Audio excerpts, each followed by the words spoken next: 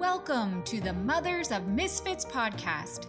Join me for conversations about how to advocate for our kids in a one-size-fits-all world. Be sure to subscribe so you never miss an episode. We're going to have an awesome conversation today with Ty Kruger. He has a master's degree in applied behavior analysis, and he's a board-certified behavior analyst. Ty and his wife, Hillary, founded the Behavior Change Collective. They combined the science of behavior change with their personal parenting experience to reduce the chaos and increase the joy in families, which we all want. Thanks for coming on, Ty. Hey, Emily, thanks so much for having me. I'm really stoked to be here. Oh, I'm so glad you're here because you have such an interesting perspective that's very well informed. As I just read, you have an incredible academic background and also a lot of experience in the field with families. So I want to ask you, how did you even get into all of this? Why are you passionate about helping parents best manage their kids' behavior?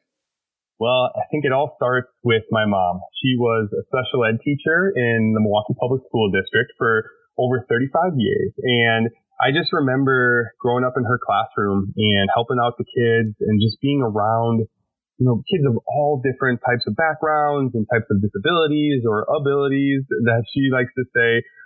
So the need to help and serve has been instilled in me since I can remember. Additionally, I have one sibling who's my sister, and she was born with a traumatic brain injury where she suffered some anoxia at birth, and she really is doing awesome. She's amazing. She graduated high school and then college at Whitewater in Wisconsin here, and now has gone on to work in public school herself as a paraprofessional. But just seeing the challenges that she has gone through and the amazing work that the professionals have done to get her to where she is, that really just drove me to want to dive into the field.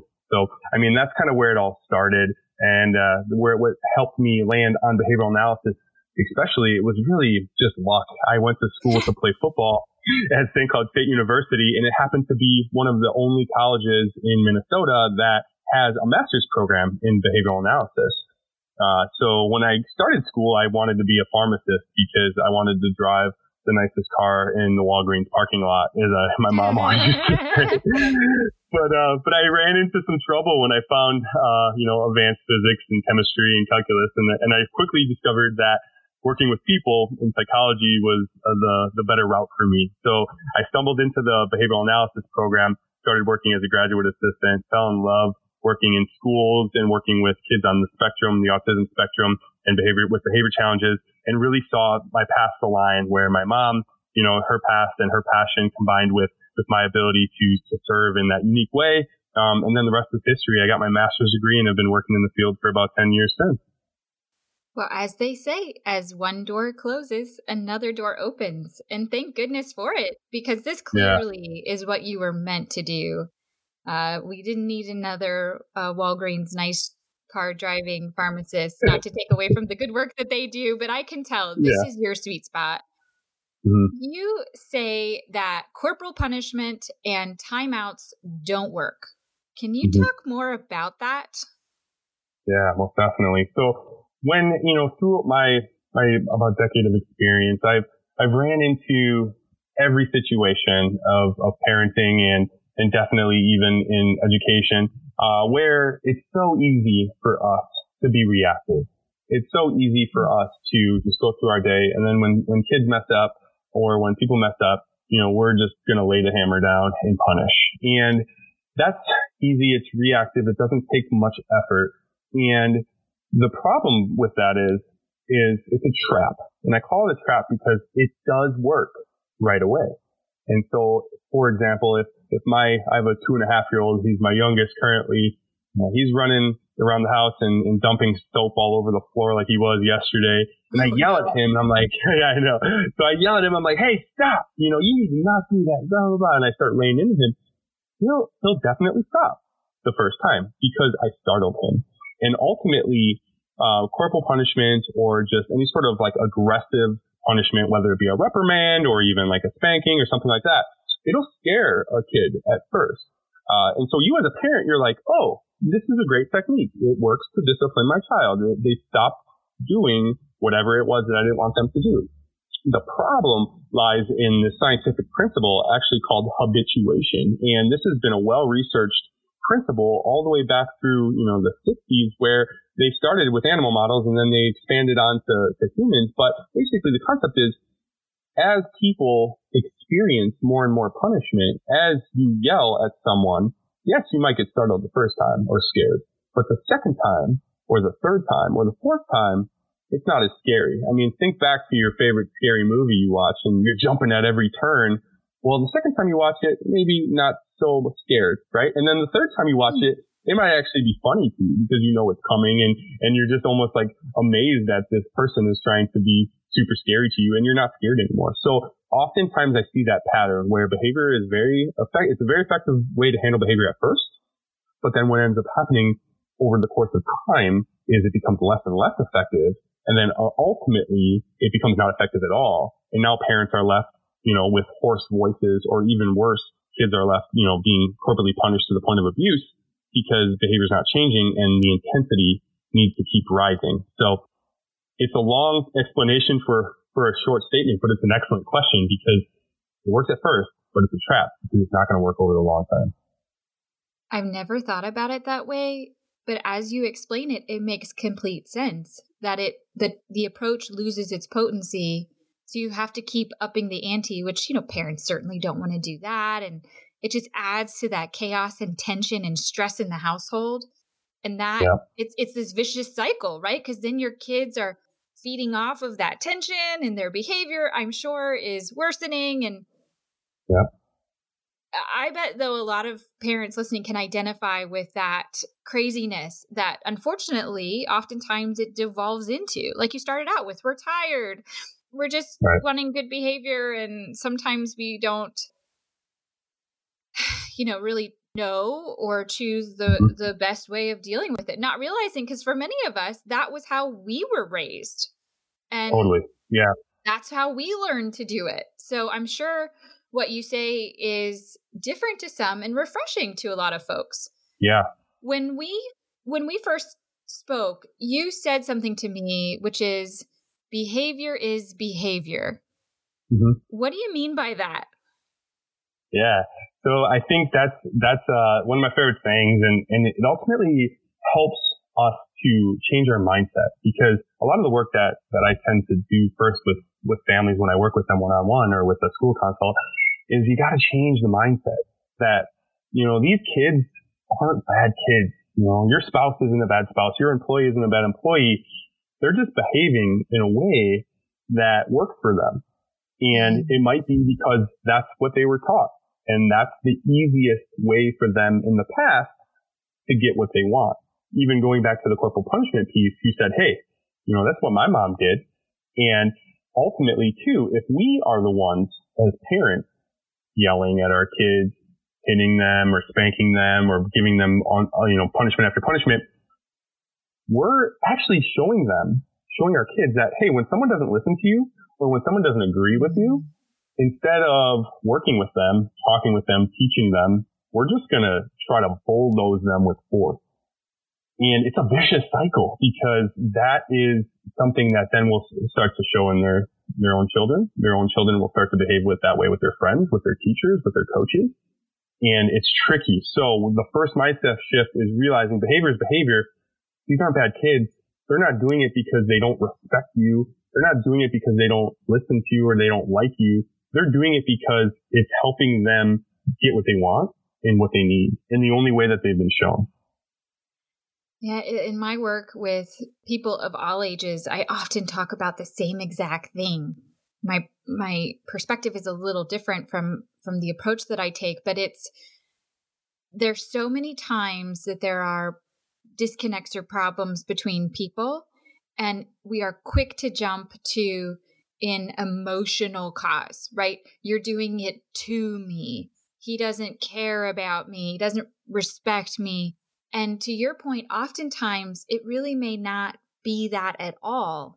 But when we jump to that emotional motivation behind it, that personal assault, that definitely escalates the whole situation and often takes it to a whole other place that's more difficult to resolve.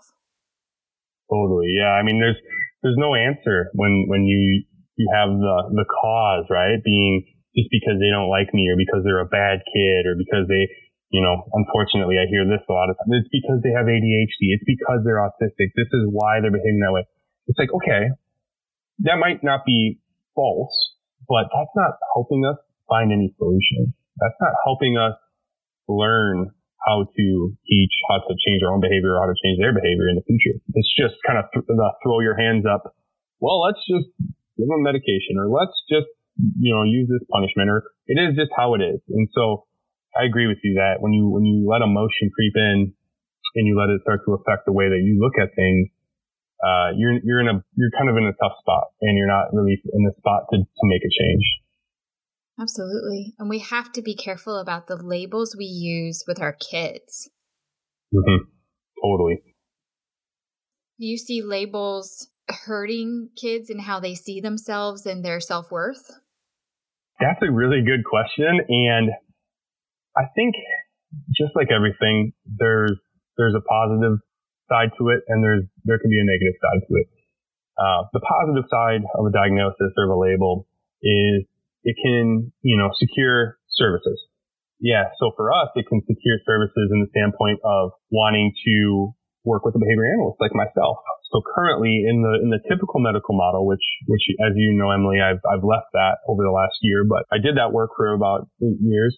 The only way a child can receive, services from a behavior analyst is if, they have either autism or they have some other behavioral condition that their insurance company or the state Medicaid system will then pay for. So traditionally that has been the main reason for a diagnosis. Then there's the other side where if you look at like ADHD, anxiety and depression, medications can now come in. Other sorts of professionals such as counselors, or other types of, psychologists or psychiatrists, those can also come into the picture with that diagnosis. Without that diagnosis, it's really tough for those children, especially, to receive those services. And as we know, early intervention is key, especially for language development and behavior reform or help, in that way. And a lot of times those two are very married, if not on the same path. If a kid can't communicate, their behaviors are going to be worse. It's just how it goes. So early intervention is key, and diagnosis is definitely a part of early intervention. Now the downside of it can be if that child themselves start to take on that diagnosis as their identity. Well, I can't do this because I'm autistic. I can't pay attention because I have ADHD. I can't go to that new soccer camp because I have anxiety. And once they start labeling and identifying themselves as only that label, that can be really, really damaging, of course. Yeah. And so I've even tried to be so careful and try to teach people that we never label a child, oh, that child is autistic or that's an autistic child. You would say that child has a diagnosis of autism spectrum disorder, but that's only a small piece of who they are as an individual. Oh, I love that. That's so important. I have even personally coached young people who have really internalized their diagnosis in the way that you just talked about, and it becomes their identity, and they feel lesser because of it, and they feel limited because of it. And it's very sad to see that. And of course, no one intended for that to happen, but it's very difficult also to bring them back out of that. So Ty, you are a big advocate for fitness. And I know you incorporate that heavily into your programs and the work that you do. What does physical activity have to do with behavior? Yeah, so that's a awesome question. And one that I can just start with my own story. So, we've been in quarantine and, I do own part of a gym and I have 3 children. So we've been able to have our gym back open for about 2 weeks now in Wisconsin, but I haven't been able to go because I'm watching my children, full time, basically. I have 3. So I couldn't bring them in and so I couldn't go there. And over the past 2 or 3 days, my attention span has been short. I've been eating more poorly. I've been really just on edge and more easily agitated. I haven't been as creative. I haven't really been putting out content.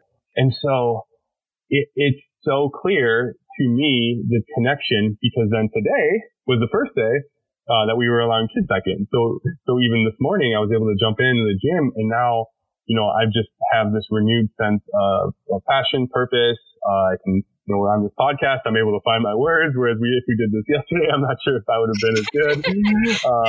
And so it's so closely connected, because when we move the blood in our body and when we exercise, especially at a higher intensity with a heart rate, above 130, 140 beats per minute, we tend to release, some of these really good feel-good chemicals, norepinephrine, dopamine, serotonin. So all of these chemicals that we know to control our mood and stabilize our body and run so many functions in our brain are connected to activity. And if we don't move, then we're not accessing any of that. And then things start to kind of just slow down, shut down, and things go into just maintenance mode. And it's not a good place to be. That reminds me of a strategy that I share with families during the school year, which is to have your kids come home from school and do 30 minutes to an hour of physical activity. I know a lot of parents who feel it's best to have their kids, come right home and get their homework done. And that makes total sense in, the way of let's just get it done, get it over with. But the reality is those kids have probably sat for a lot of their day, and they haven't gotten the benefit that you just talked about. And when school starts really early, it's not like they're getting physical activity prior to school. So I find it is a big game changer just to give them that release, that time to be physical, get all that energy out. And then they're even better coming back after the fact and getting their work done or getting their chores done. And to your point, their behavior's better too. Yeah, stress, it's proven. Stress is down and kids are more open to listening and their attention's better, and all that equals behavior. Because if you have better ability to attend and you're in a better mood, well, then when I say, hey, it's time to do homework or it's time to pick up your room, you're not going to give me behavior. So, the behavior is just kind of like the output, but the input is the activity and then whatever demand or task that we're asking them to do. And so their body and brain is primed to make better choices and to go through it in a better state than if they hadn't, right? So you're 100% right. It's so closely connected. And I tend to say, I try not to have kids or myself even go for longer than 90 minutes to 2 hours without some sort of movement. And that doesn't mean necessarily we got to, do, a hard workout every 90 minutes, but maybe it's, hey, get up and walk around your house, go for a walk around your block, go on a bike ride, play soccer in the backyard, jump on the trampoline. There's 100 options out there depending on whatever your mode of entertainment is for movement. But, if you start going longer than those 2 hours, you can start to see some of those effects setting in. I find that's actually one of the advantages of most of us spending our time at home, all day at home nowadays, is that we don't have the commute time and we are at home. And so we can, in between meetings, take a little walk around the block, and we can run outside with our kids for a few minutes, and in between homeschooling, they can go jump on the trampoline. I really have enjoyed that part, that we're not sort of stuck in the cubicle, at least from the adult perspective, and that kids aren't stuck in their desk chair all day. And that really has been nice. It'd be neat to see the impact of that on our clarity and on our abilities. I know for those that innately need to move around and be physical and change space, it's been a huge game changer. Totally. What are 3 simple things that parents can implement today to bring more peace and joy to their home? Great question. So number 1, I think, is sit down with your partner, or if you're by yourself, just sit down with yourself and write out, what are the expectations that I have in my family? What are the house rules, the team rules? What expectations are important to us? Because if we don't know where we're going, and if we don't know really what we expect, kids are going to be left to make their own choices on what is expected and not. And that's really difficult. And I think it sets up the whole house from a positive standpoint. Because if we have positive expectations, then we have something to live up to. Instead of saying, hey, don't hit, don't yell, don't do this. We're going to say, hey, instead of yelling, we're going to use our words to discuss our differences. We are going to participate in some sort of physical activity. We're going to keep our rooms nice and tidy by picking up after ourselves every day. And kind of building those expectations instead of coming at it reactively, that's number one. Number two is having everybody now on the same page. So after you write those expectations down, call a little family meeting and say, hey guys, we're all on the same team here. We're all together in this journey, especially when we're quarantined. We're more together than ever. So amen.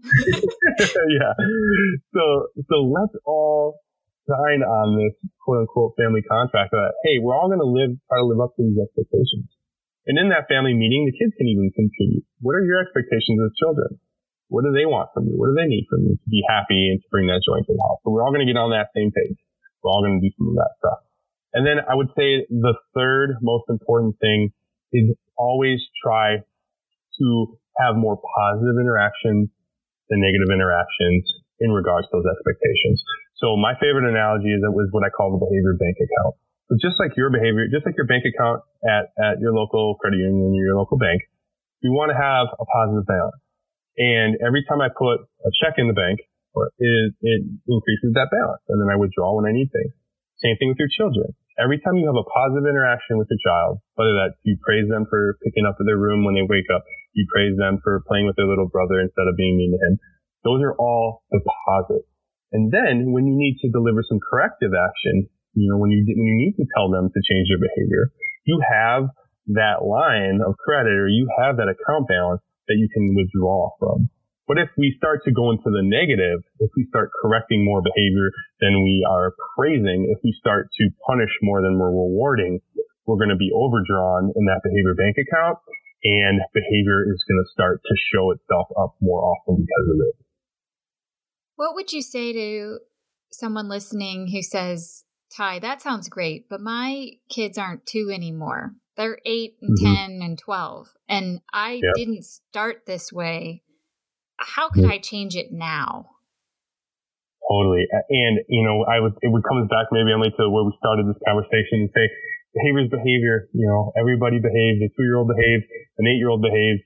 I myself, 34-year-old behaves. A 60-year-old behaves. So behavior is a piece of the environment. And so if you change the environment, you're going to change behavior. And if you start interacting now, the positive deposit in my behavior bank account that I give to my 2.5-year-old is a lot different than what I give to my 8-year-old. So for my little guy, I would say, hey buddy, how are you? And I'd maybe rough out with him and play with him. Whereas with my 8-year-old, maybe that's me going out into the backyard and playing soccer with her, or just spending some quality time with her, or just asking her how her day's going, or just talking with her. Sometimes just presence, being there is enough to start to turn the tides. Because I feel like all too often we look for easy, quick fixes, when in reality we just need to sometimes slow down, spend a little more time with our children, and then pay attention to what they're either liking or doing or having issues with. And that will give us a little bit of mindfulness technique in there, but it'll allow us to have some clarity on potentially what's going on. What I'm really gathering from this conversation is it is never too late. And positive interactions. You nailed it. That. Yeah, it's not. Yeah. So if folks want to get in touch with you, how can they do that? Yeah, most definitely. So the easiest way is to head over to our socials. So you can find us at Behavior Change Collective on Instagram, Behavior Change Collective on Facebook. Those are our public pages. We also have a free parent Facebook page called the Behavior Change Collective Parents. They can ask to just search that, join it in. And in that little community, we've done Facebook Lives, and parents are just really like a nice source where they all come together and ask questions. Additionally, you can head over to our website, behaviorchangecollective.com. There you can find all the lists of, we have digital courses, and then I also do one-on-one coaching with families. So you can find those resources there at that website. That's awesome. I hope everyone takes advantage of those, particularly that Facebook group. That sounds great. Community is so important. It does take a village to raise a child. Yeah. And nowadays our villages are turning more virtual. So that's great. We have those resources. I am so glad you came on the Mothers of Misfits podcast, Ty. Really appreciate all the advice you had to share today. Thanks again.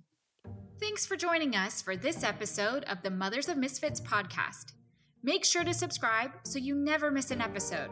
We also invite you to visit us at mothersofmisfits.com.